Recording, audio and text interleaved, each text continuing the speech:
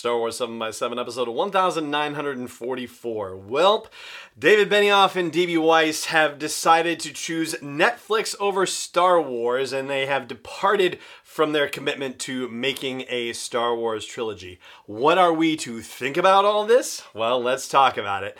Punch it!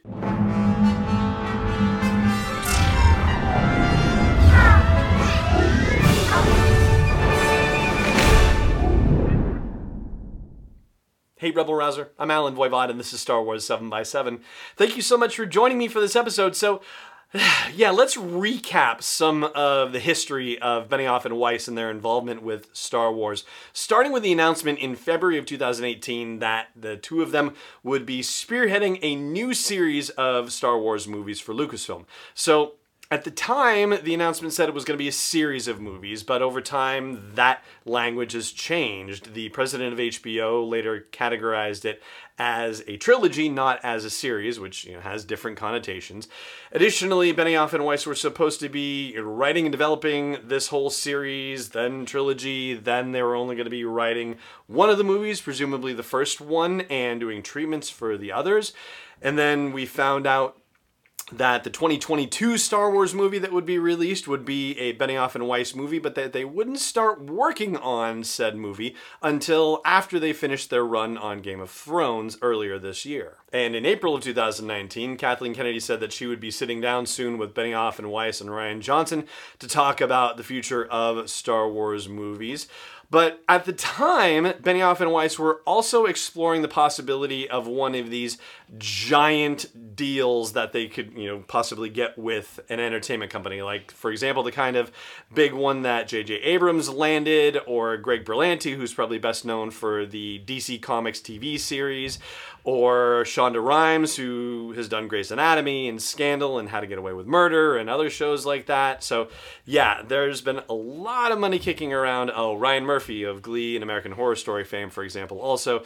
Anyway, so Benioff and Weiss were after one of these deals themselves, and they landed one for what's reported to be $250 million over 5 years with Netflix. Again, this was in August of 2019, and at the time, there was a source quoted who was familiar with the Netflix deal, one of those anonymous source things, saying that the whole situation with Star Wars was such that Netflix, was fully briefed on it and did not expect that it would be 10 years before they saw any content from Benioff and Weiss. So the implication was that they would be able to develop stuff for Netflix while they were developing stuff for Star Wars. And that's the sort of thing that folks like J.J. Abrams and Shonda Rhimes and Ryan Murphy and Greg Berlanti have demonstrated their ability to do, to be able to develop multiple projects at once, which is kind of key to this whole giant deal business. But it seems that Benioff and Weiss may not yet, we'll say yet, have the experience and the capability to pull that off. In fact, I've seen some stuff flying around on Twitter about an appearance of theirs at a recent film festival, which is one of the first public appearances that they've done since the ending of Game of Thrones, which was divisive in its way. And they talked about how, among other things, that they were kind of, over their heads, and that Game of Thrones was essentially film school for them, that they really learned their jobs on the fly. And whether that factored into the situation with Lucasfilm and them walking away from their Star Wars movies, hard to say. They're announcing it as them deciding to walk away and saying that, with our new commitment to Netflix, we just don't have time to work on Star Wars. And Kathleen Kennedy, for her part, has said that she believes Benioff and Weiss are incredible storytellers and that she hopes that they can join the future of Star Wars at some point future down the line in their journey. But, for now, she wishes them the best of luck. Yeah, it does make you wonder whether this was, only the Benioff and Weiss decision, or if there was any bit of a push, as it were. And especially if you could imagine a situation where Benioff and Weiss were already working on a treatment, and feedback they could have received on said treatment would have been so in-depth, or in such a situation where they looked at it and said, oh gosh, we're in over our heads again, or oh gosh, there's too much here, it's going to be too much for us to try to work on both a Netflix thing and a Star Wars thing at the same time. And so, maybe the decision to leave isn't just entirely their own, but, could be predicated on some feedback from Lucasfilm too.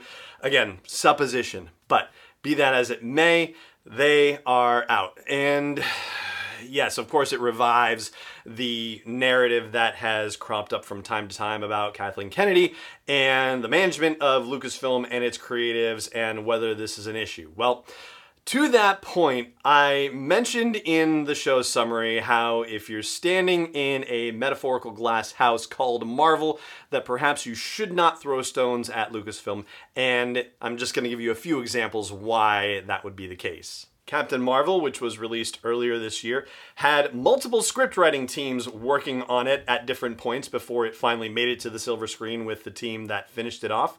Black Panther was in development for long enough that its release date was changed on 2 different occasions because they were still trying to lock down director and scriptwriter situations. The original Ant-Man movie lost its original director, Edgar Wright, based on creative differences, and Peyton Reed stepped into the film. Alan Taylor, who was the director of the second Thor movie, Thor: The Dark World, said that he wouldn't want to come back for a third one because he found the process to be rather difficult working with Marvel, that he had creative freedom while he was making it, but that in post-production he did not have that freedom and that he wouldn't wish the experience on anyone else. And then, of course, there's the highly publicized breakup between Marvel and Joss Whedon, and he, of course, is the guy who was heading up the Avengers movies, at least the first 2 of them, Avengers and Age of Ultron. And Marvel's even had to deal with actor changes, right? So Ed Norton was the original Incredible Hulk in the Marvel Cinematic Universe. We're not talking about the Eric Bana, Ang Lee version, before he was replaced by Mark Ruffalo. And then, of course, Terrence Howard was the original James Rhodey Rhodes, aka War Machine, before he was replaced by Don Cheadle. So, I think that there's a narrative out there suggesting that Marvel has done things a lot more smoothly by comparison than Lucasfilm, and I'm just citing a couple of very quick examples. There are a lot more of them out there if you want to go look for them. So I don't think it's an accurate story. So, what does this mean for, say, Rian Johnson's trilogy? Well, let's talk about that after the break. Stay tuned.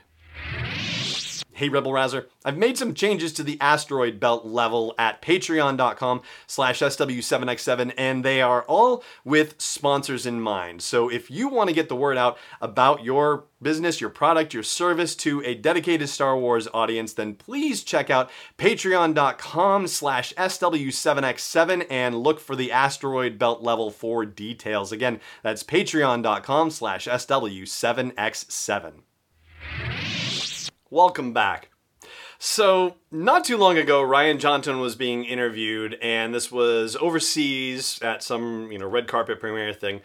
And I'm not going to give you the direct quote because I don't happen to have it off the top of my head, and it's not even especially important. But what's particularly important is that when asked about his new Star Wars movies, he used the word if rather than the word when in responding to it, which naturally made people go, oh my gosh, now these movies that he's supposed to have a trilogy for, a deal with Lucasfilm, now it's not so certain after all. And so, yeah, of course there was a bit of a tizzy over that. And he was asked to clarify it later on, about a month or so later in another interview, and he said, did I say if, really? Oh my gosh, that was silly of me, I meant when. Put me in mind of, if you're familiar with that cartoon, It's the Great Pumpkin, Charlie Brown, where Linus is in the pumpkin patch and says, if the Great Pumpkin comes, I'll still put in a good word for you, and then says, good grief, I said if, I meant when he comes. And yeah, it's a little slip. It's just a slip. So, according to Rian Johnson, yes, the trilogy is still on the boards.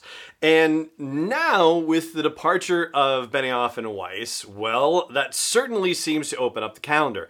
2022, 2024, and 2026 are still Star Wars movies, at least according to Disney. There's not been an announced change in their schedule just yet. And so, with Rian Johnson finishing up Knives Out now, his boards are clear. And so, as far as he's concerned, he could certainly start to work right now on his Star Wars trilogy and have it be ready for 2022. There is more than enough time to do it. And if he really did sit down with Kathleen Kennedy and Benioff and Weiss earlier in 2019, chances are he's already had some ideas, some discussions about the notion of his Star Wars trilogy. And so, yeah, that could very well be the one that we see in 2022. But even as I'm recording this episode, we're still just barely 24 hours out from the initial breaking of the news about Benioff and Weiss departing, so I am sure there is a lot more to come in this developing story, and as soon as it breaks, we'll talk about it here on the show as well. But for now, that's going to do it for this episode. Thank you so much for joining me for it, as always, and may the Force be with you wherever in the world you may be. This podcast is not endorsed or sponsored yet by Lucasfilm Limited, Disney, or 20th Century Fox. It is intended for entertainment and information purposes only. Star Wars, the Star Wars logo, all names and pictures of Star Wars characters, vehicles, and any other related Star Wars items are registered trademarks and/or copyrights of Lucasfilm Limited or their respective trademark and copyright holders. May the Force be with them. All original content is copyright 2019 by Star Wars 7x7. We hope you love it.